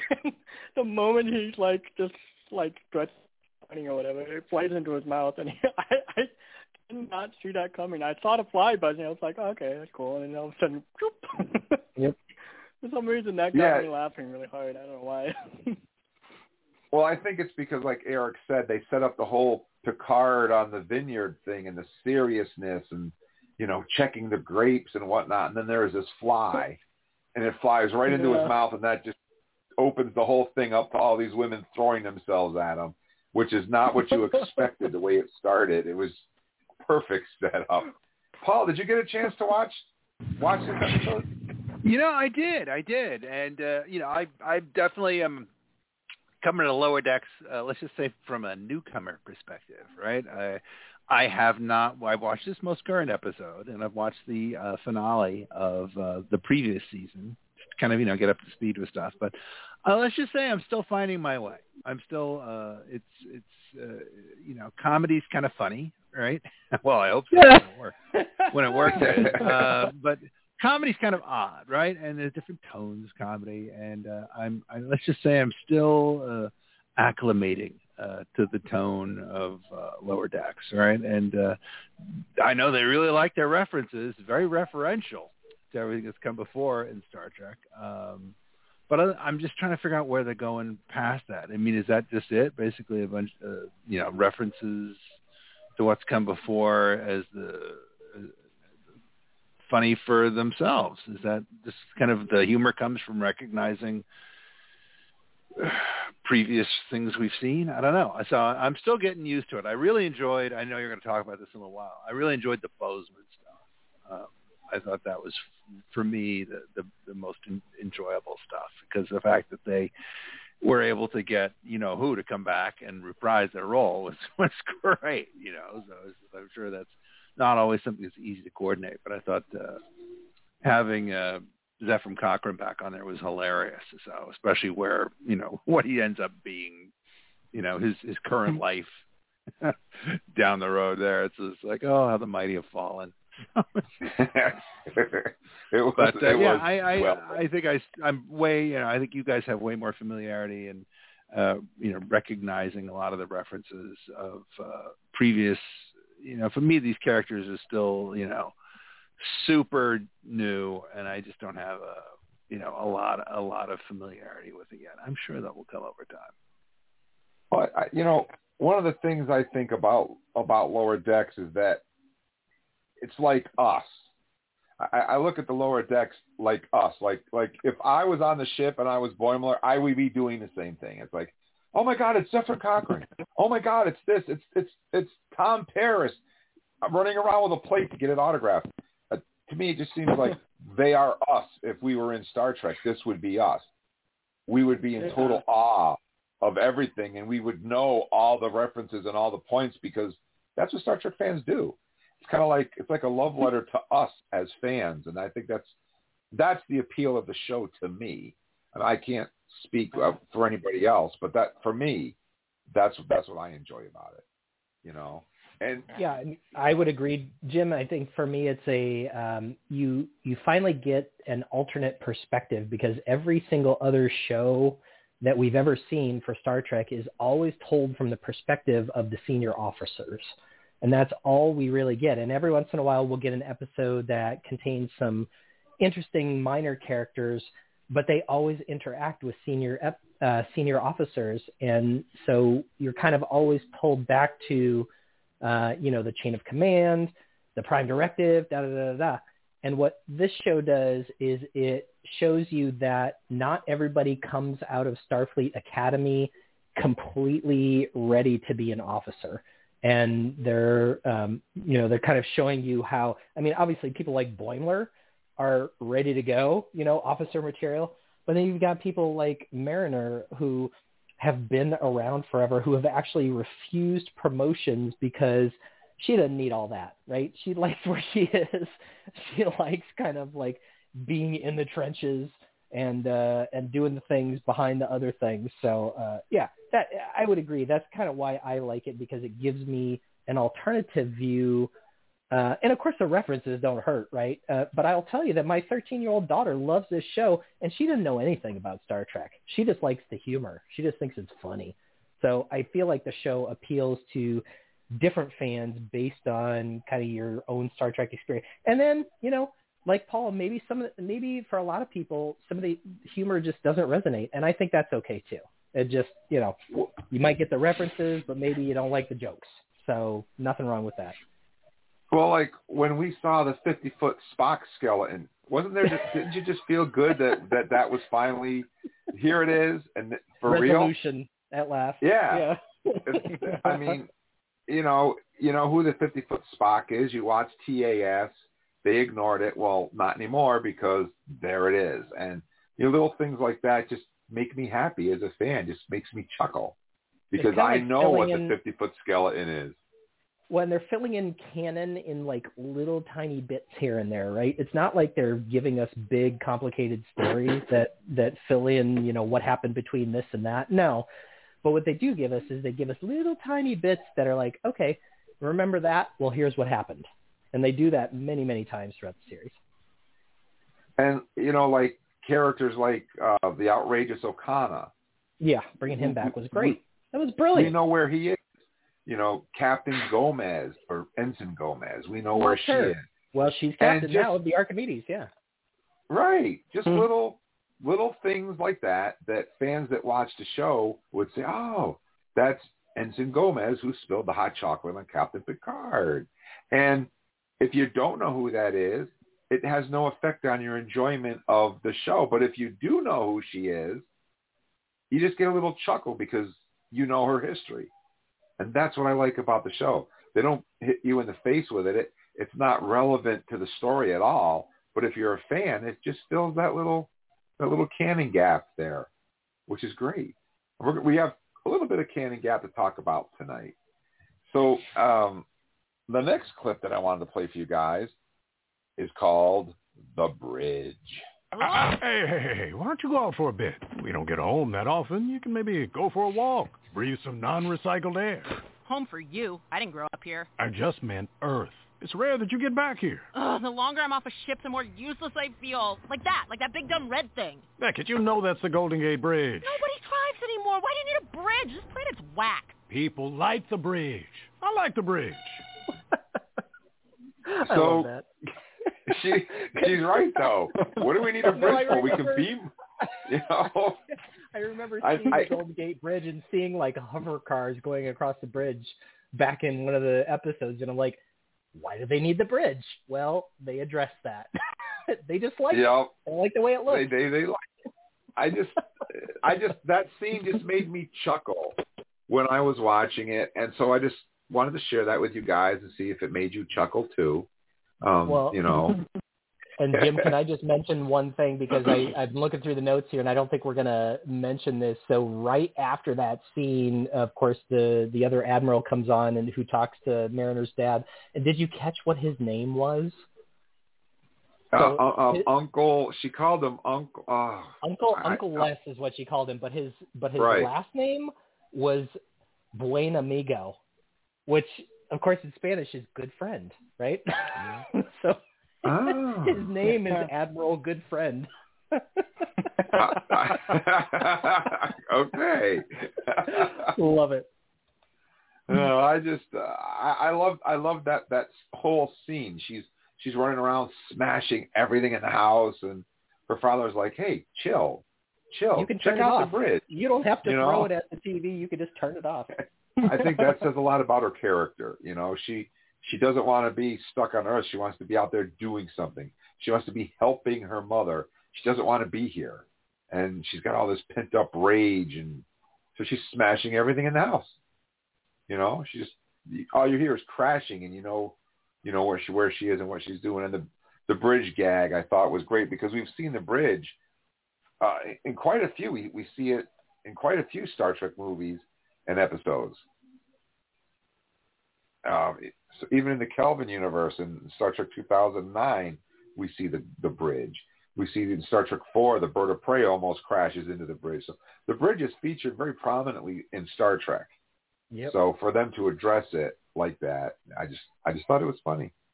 No relevance, not a lick of relevance to the story at all. Just, a little point. But it's an explanation for something that you may have always wondered. Why do they have a bridge when everybody flies? Yes, or beams, just beam from place to place. Right. So the whole episode, this is very relevant to the episode. The entire episode is centered on Star Trek First Contact, Bozeman, Montana. And for those of you guys who don't know, Bozeman, Montana is where Zefram Cochrane built the warp ship, and that's where his statue is. And Geordi alludes to the statue in the movie, and he goes, "Oh, your statue is over there, and you're holding up your arms, and you're pointing to the stars." And Zefram Cochrane's like, yeah, and he runs off into the woods and to get a drink. So this is where the main meat and potatoes of the episode happen. And when they reveal Bozeman, this is how they do it on the episode. Didn't see the captain and Mr. Once-in-a-Lifetime trip to historical Bozeman? Oh, you would have loved Bozeman. Oh, the reenactors. Oh, they got this replica Phoenix ride. Folks can just take it up into orbit. Wait, you can't transport us to space, but what about Montana?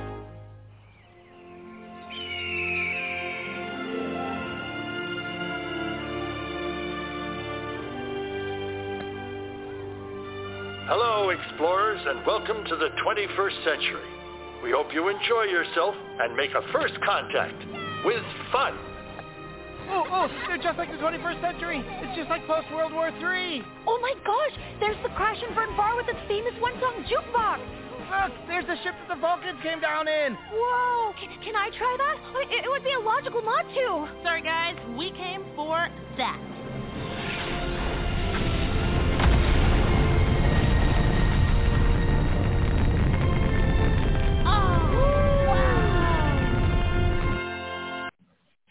So obviously the first thing that you may have noticed is that is the theme from Star Trek First Contact. Mm-hmm. I mean, right out of the movie. And I'm like, wow, that's right away. But the whole Bozeman, Montana thing reminded me of like Universal Studios. Like I went to the Harry Potter thing, and it was like, or Back to the Future. And Doc Brown is there, and his face comes up on a monitor, and he says, well, Biff just stole the time machine, and you have to go in there and make the flux capacitor do the flux and blah, blah, blah, blah, blah. And pretty much Bozeman, Montana is like the Universal Studios of the future. the whole thing was set up like a giant theme park. And I was just laughing at the whole thing because I could see it just like that, you know, with the balloons and the jukebox and the whole 9 yards. Yeah, a theme park. I you know, and we see the statue. The statue is there. And we right hear there. James Cromwell's actual voice too. Yes, they actually got him back to reprise his role as Zephram Cochrane, and we see the Phoenix lifting off and going into space, just like in the movie. It was very well done. I thought it was funny. It reminded me of an actual modern day theme park, but in Star Trek. You know. And if they ever build that theme park, I am so going. Yeah, totally. You know, I think that Bozeman, Montana definitely has the work cut out for them now because now they have to do that. I know. You know, get tourism going on there. But, yeah, I thought that whole thing was great the way they did that. It just, it made me chuckle. And for my kid who, like I was saying, loves this show but doesn't have any Star Trek frames of reference, that line that Rutherford says about it's just like post-World War III, she literally looked at me and she was like, World War III? And I had to kind of explain, like that was the entry into me being able to explain to her how the utopian future of Star Trek comes about how they, you know, basically explaining the plot of First Contact, more or less.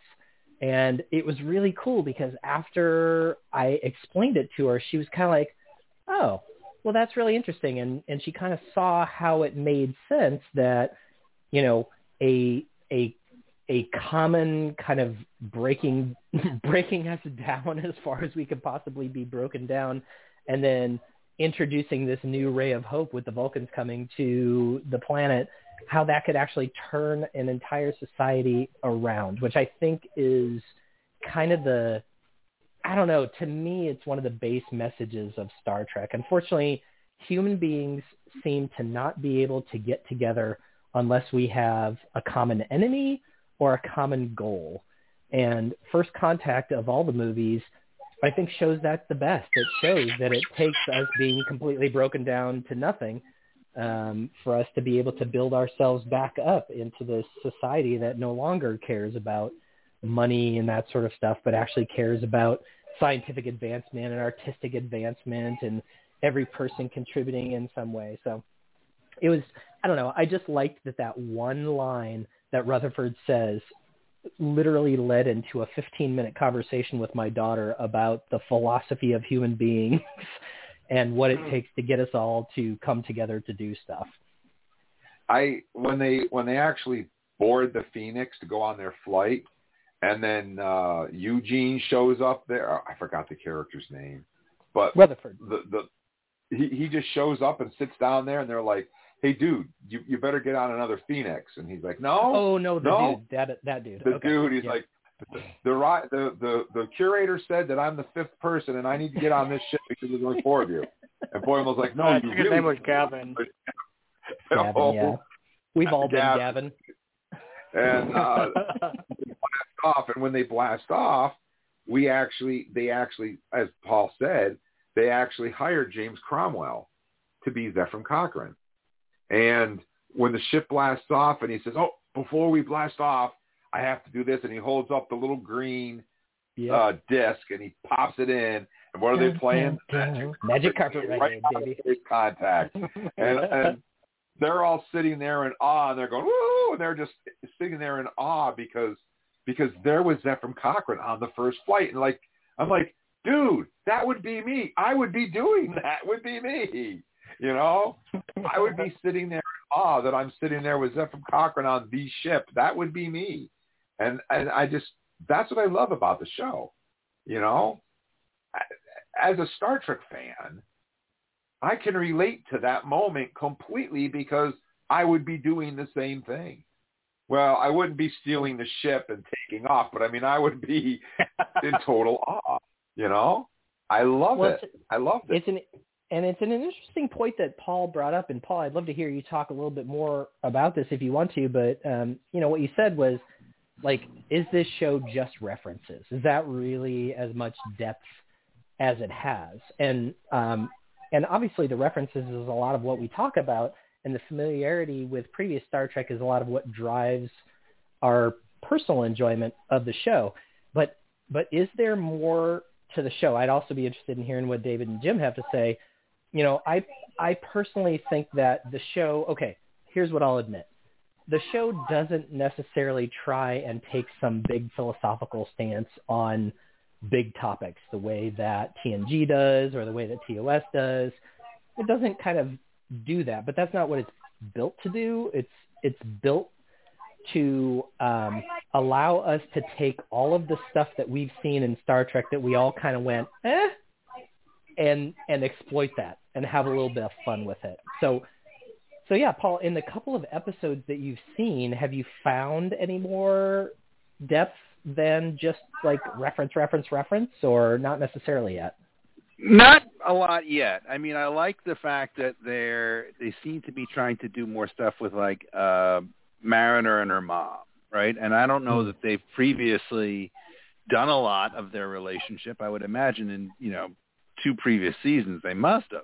They did yeah. But I felt like that was a good direction to go in for me. It was just like have a little bit more care, because like I look at like Boimler and other than being like hopped up and kind of nervous. What is his character? Who is he? What I don't have a lot to other than him just sort of reacting to things, right, and being all wiry and energetic. I don't really get a sense of who he is. Right, so I like when they're trying to maybe give a sense of who these characters are, beyond just recognizing things, or it's like lip service to stuff, and go, okay, here's another thing to recognize, kind of a deal. And I'm like, okay, I could fill a book with everything you recognize from these episodes, but it's like I don't know that they're, other than like some sight gags, I'm just not seeing. Yeah, and again, I'm kind of talking out of my armpit because I haven't seen most of these previous 2 seasons. Right. I watched the pilot when it first came out, and it was just kind of, all right, well, I'm not a big Rick and Morty type of humor guy. I don't think this is for me. So I just kind of got busy and just didn't revisit it, right? So, because it seems like it's down that same kind of manic for manic's sake kind of trail, and it's just, like I said, humor is, personal.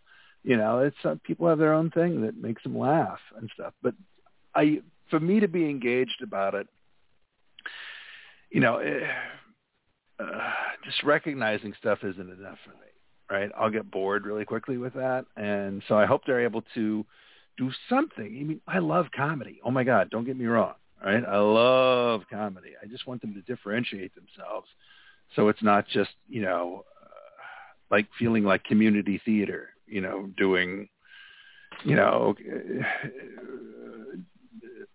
like a retread of what we've already seen, right? I think what we're going to have to do is we're going to have to put together, a half dozen episodes from the previous 2 seasons for Paul to check out, because good points, absolutely. I do think that they have done a bit of character development in the past, particularly on Boimler and Mariner. Actually, everybody's kind of gotten their own episode at one point. So if the characters themselves are at all compelling to you, I do think that there are episodes that have happened in the past that will kind of explain where they're coming from, and kind of explain why they react to the ways that they do.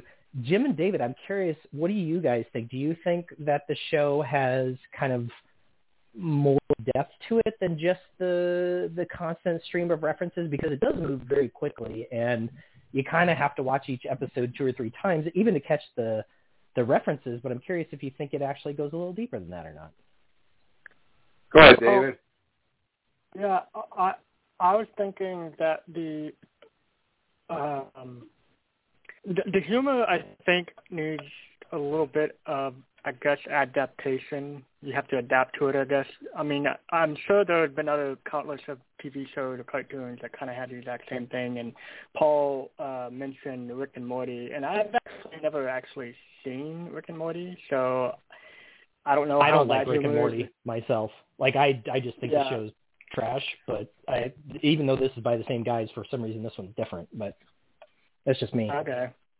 You say you do like Rick and Morty, or you don't? No. I do not like Rick and Morty at all. Okay, I watched a couple episodes years ago, and it was just not my. No, does not resonate. I think it might have been a little generational kind of thing, but I'm like, okay, I get that you owe a huge debt to Ren and Stimpy. Got it, box checked. But there was nothing there. Yeah. It was just like, it's like I remember my first beer. Yeah. But this did nothing for me, man. I'm just like, this isn't anything I would watch to laugh at. But it may just be, I don't even know what that is. Well, that's fine. So what were you saying, David? Well, I was just saying that the idea of the different types of humor out there, some people might get it, some people might not. But I can understand like how Jim was saying that he would probably do the exact same thing if he was ever there. And how it portraying to Star Trek fans is, I think the crew of this Trios is actually Star Trek fans. They've seen every episode, so that's why Boimler seems to know about like almost every single topic of pretty much. And I actually picture Boimler now as being a Star Trek fan and how he portrays to actual Star Trek fans of how they would react. Mm-hmm. And to me, I think that actually makes more sense now. And so, to me, I like the Lower Decks mainly because of a lot of the jokes that they make.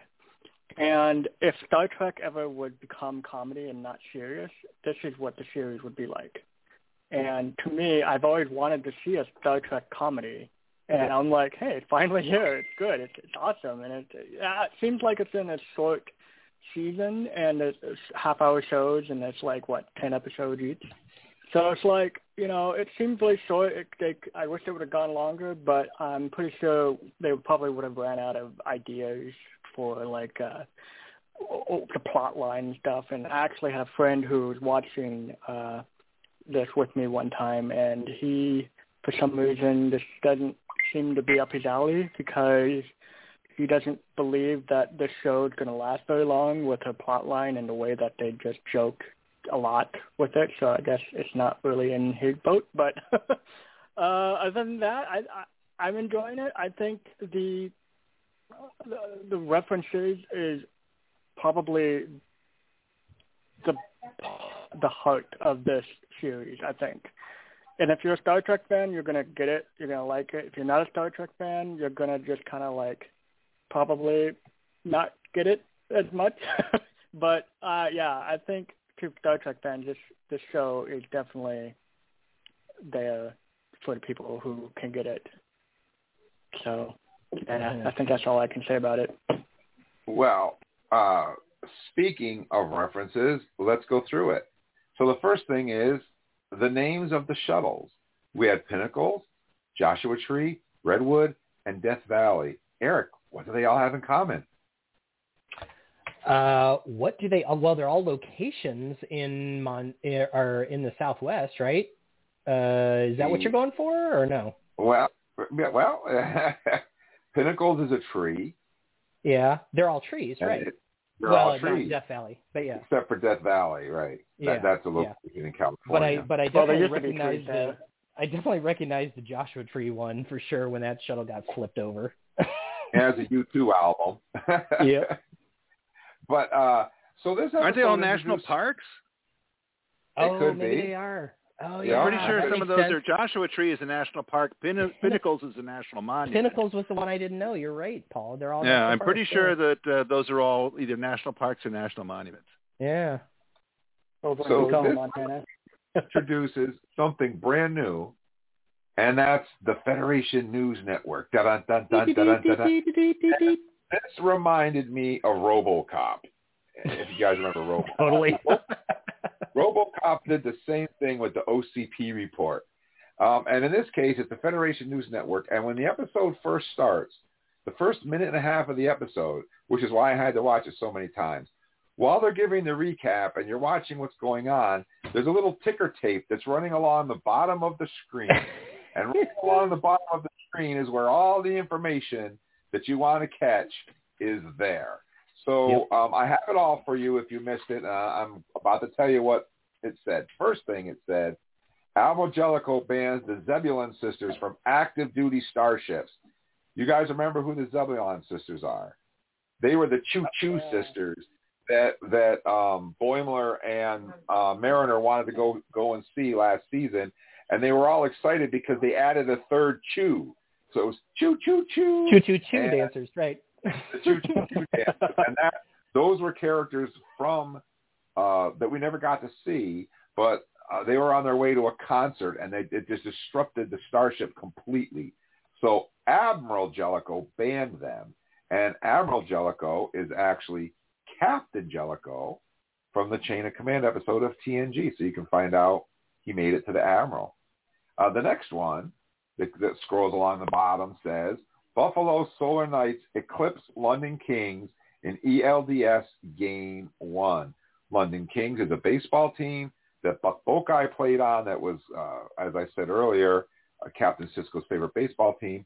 ELDS, I'm assuming, is Earth League Divisional Series, I think. Yeah, I don't Earth know. League Divisional Series. That was my guess as well. That would be my guess. And so they're still playing baseball, and that's that reference. The next thing that shows up across the bottom of the screen says, 6-year-old Zach Dorn, the youngest Stratagema Grandmaster ever appointed. Now, Zach Dorns are the people with the melty faces there from the episode Peak Performance that Data challenged. It's that game where they put those little things on their fingers and wiggle their fingers around. Yep. And Pulaski is in that episode, matter of fact, as she bets on Data to win and Data loses. And then Data comes back later and plays to a tie, and the Stratagema guy can't beat him. That's the game, and that's a Zach Dorn. So if you want to see what Stratagema is and see who the Zach Dorn are, check out TNG's Peak Performance. And the next one is Stampede at Sonny Clemons concert. Oh, my gosh. Now, Sonny Clemons is the country star that wanted to get a couple of low-mileage pit whoopies and take off with Data. And he tells Data in that episode that all of his stuff is new because no one's ever heard it. And he's going to go back out on tour. Well, obviously, he did because he's still touring, and there was a stampede at his concert.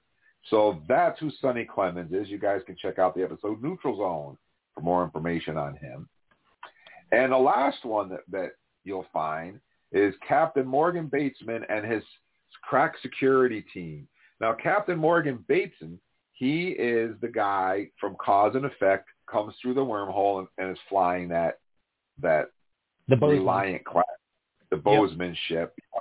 And so now he's the head of Starfleet Security, and he goes on this mission to prove the innocence of Captain Freeman. And that's where he played by who, Jim? Played by who? That's important. Kelsey Grammer, of course. That's right. So you guys can check out all those episodes to find out what the references there. And you know what? If you don't know them, who cares? Doesn't matter. It has nothing to do with the episode at all. So another reference in this episode, which we saw right from Deep Space Nine, is we see Sisko's Creole Kitchen. And that's an actual restaurant that we see on Deep Space Nine. And they've run just by brought Sisko's it back. dad. Yep. Sisko's dad. And when they go in the restaurant to eat, they have Ketracel white hot sauce. And Boimler put a little drop in his food, and his face is turning red, and he passes out. And over there's Mariner, and she's just shaking it on, shaking it on, shaking it on, shaking it on, shaking it on, shaking it on, shaking it on, shaking it on, shaking it on, shaking it on, shaking it on. And she eats it, and she says, "Oh, it's got a little kick." It's got a little kick. And yeah. Boimler's passing out from the heat. And Ketracel white, of course, was the drug that the Dominion used to control their soldiers. The Jem'Hadar, that's right. And that reference actually led to another 20-minute conversation with my daughter about who the Jem'Hadar was and what and what the whole Dominion War was on DS9. It was amazing. As Eric already said, Boimler dyes his hair purple, but we never find out the true color of his hair because the log cuts out beforehand. We do see Space Lab Regular 1 well, a Space Lab Regular 1 type station from Star Trek II, The Wrath of Khan. We do see 3D chess being played again, which is played on quite a lot of Star Trek shows. And the last, I guess, reference is Tuvok is shown in this episode. So those are all the references that I found or that I noticed. Maybe there's others that I missed. If I did, just go to our Facebook page and let me know. Charles, we'll start out with our score since Charles isn't here. Charles gave this episode a 9 out of 10 for this episode. How about you, Eric? What would you grade it? Yeah, I can't disagree with Charles. I liked this episode quite a bit. I like how Lower Decks has a serial nature to it where there are consequences from the past that pay off in the future. I love that the Packlids are still part of it and kind of always in the background of what's going on. And, of course, the references were just a ton of fun. So I laughed multiple times watching this episode. I watched it 3 times myself and really enjoyed it. So I'm going to give it a 9 as well. A 9. That's 2 9s. How about you? How about you, David? 1 to 10. Oh, man, this episode. I think you guys already know what I'm going to give it. I'm just going to go ahead and say it. I'm going to give this episode a 10. I really liked it. I liked the beginning. I liked the middle. I liked the end. Can't wait for the whole season to be done with. And so it's going to be really fun. A 10. And how about you, Paul? 1 to 10. Oh, I don't know. I feel like I'm still not acclimated enough to it to really have much perspective. So I would give it I guess a 7 or something. I mean, I just the drugs just haven't hit my system yet. Let's just put it that way. I'm not I'm not getting it. It's just like sometimes where you're like, I don't get it. I mean, like with people, some people didn't get Game of Thrones, some people didn't get whatever. I don't get Lower Decks yet. So it's just I don't get the... Well, you know what? The appeal beyond going, I recognize this. That's the thing from that, right? It's other than recognizing stuff. I just don't see what the appeal is because it's just not really funny for me. But, I'm sure that will change as I get more exposure to it and become acclimated. But I'm just not there yet. I'm still a newbie. Well, I don't want to give it a 10 because I already watched the Martok episode that was on tonight, so I don't want to give it a 10, but I will give it a 9, 9.2. I enjoyed it. I was laughing, and as I said, I relate to these characters because this is me. I would be Boimler. That would be me. I would be there just like, oh my God, it's Deep Space Nine. Oh my God, it's Martok. Oh my God, it's regular. I would know all the references, like David said, because I'm a Star Trek fan. So one of the things that appeals to me about the show is something that they don't do on the live action shows. And that on this show, the Lower Decks crew knows everything that we know as Star Trek fans. And that's an angle that I like about this show because, you never hear a character like, say, on Strange New... Well, that's not a good example. Maybe a character on, on TNG mention, Dax on Deep Space Nine or whatever. It's like, even though they're in the same universe, they're still separate. They really don't acknowledge, each other or the events that happen, where on Lower Decks, common knowledge. I mean, so Jim, what you like about this show then is you like the fact that it's breaking the fourth wall. Pretty much, yeah. They acknowledge that Star Trek exists and that these things happen, and I just like that. So you like it when that barrier that normally is there between audience and characters is kind of temporarily removed, right? And they deliver references that are intended for us specifically as audience members. Right, but they don't address the audience, so it's like the 3.5 wall because they don't actually they never address the audience, but they do bring in things that only the audience should know. They don't, but they're removing that wall that separates the story within their episode from all the backstory and context of it being a franchise that we're familiar with. Correct, exactly. and a lot of cool television these days is starting to do that. I mean, okay, people have different opinions on She-Hulk, but that's a show that I've been watching that does that all the time. Right? She's constantly addressing the audience. I love that. I love that too. I love that show too. But yeah, that's what I like about it. That's what I really like about it is that particular fact that all the other shows ignore the fact that we're all Star Trek fans. We know who Captain Jellico is. We know who the 50-foot Spock is. We know all of these things. And on Lower Decks, we can enjoy the fact that they're acknowledging that we acknowledge it and know it. I can relate to that, and I like it. But like you said, maybe it's not your type of thing. Maybe it's not your humor. That's okay, too. But I happen to really enjoy that style. And being animated, I think they can get away with that, whereas on a live-action show, I'm not sure if it would play the same as it does on an animated that's series. kind of why I'm a little kind of lukewarm on the whole crossover with Strange New Worlds. I don't know how that's going to play out because it feels to me like that's maybe one step too far. But I don't know. Maybe I'll be pleasantly surprised. Yeah, we'll have to wait. We have a whole year to wait for that. Well, no, actually, no. We are going to see Captain Pike animated on Lower Decks this season. So we don't have to wait that long. No, we're going to see it now in this the season that just started. We're going to see an animated Captain Pike. So that's pretty cool. Anyways, guys, that wraps up our show for tonight. And I want to let you know that there will be no show on Monday because it's Labor Day here in the United States of America. But next Monday, we are going to be talking about Star Trek Picard, Stargazer, issue number 1 on Comic Corner. Same bat time, same bat channel. Yay! Thursday, we'll be talking about the episode of Lower Decks, which is on tonight with General Martok, which I'll tell you right now, I happen to love. So we'll talk about that in great detail next Thursday. So I want to take this opportunity to say thank you so much to Ray from the Bronx for giving us a call tonight. It's great to hear from Ray.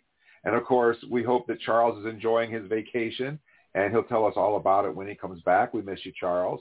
Thank you so much to our very own David for hanging out and Trek Talking with us. Thank you, David. Yeah, it's been fun. I like Lower Decks. It's really fun to talk about it. And, of course, thank you so much to Paul, the toy guy, for hanging out with us tonight. Thank you so much, Paul. My pleasure, man. Thanks, brochachos. It's always fun. And, of course, thank you so much to our very own Eric for hanging out and Trek Talking with us tonight. Oh, man, you guys helped me turn my mood around quick. Thank you so much. I had a great time. And if Suzanne is listening, if she's doing her meds on her run tonight, I want to say thank you so much to you for listening to us all as well and for keeping all those people happy and keeping our medical field running. Thank you so much to Suzanne if she's tuned in tonight. We really appreciate all the work that you do. And I'm your most excellent host, Uncle Jim. And as I always say, Star Trek fans are the best fans, and you better believe that. And please, everybody, be good to each other and stay safe. Hailing frequencies are closed. Good night, everybody. Night, all. Night. Night, all. Let's see what's out there. Engage.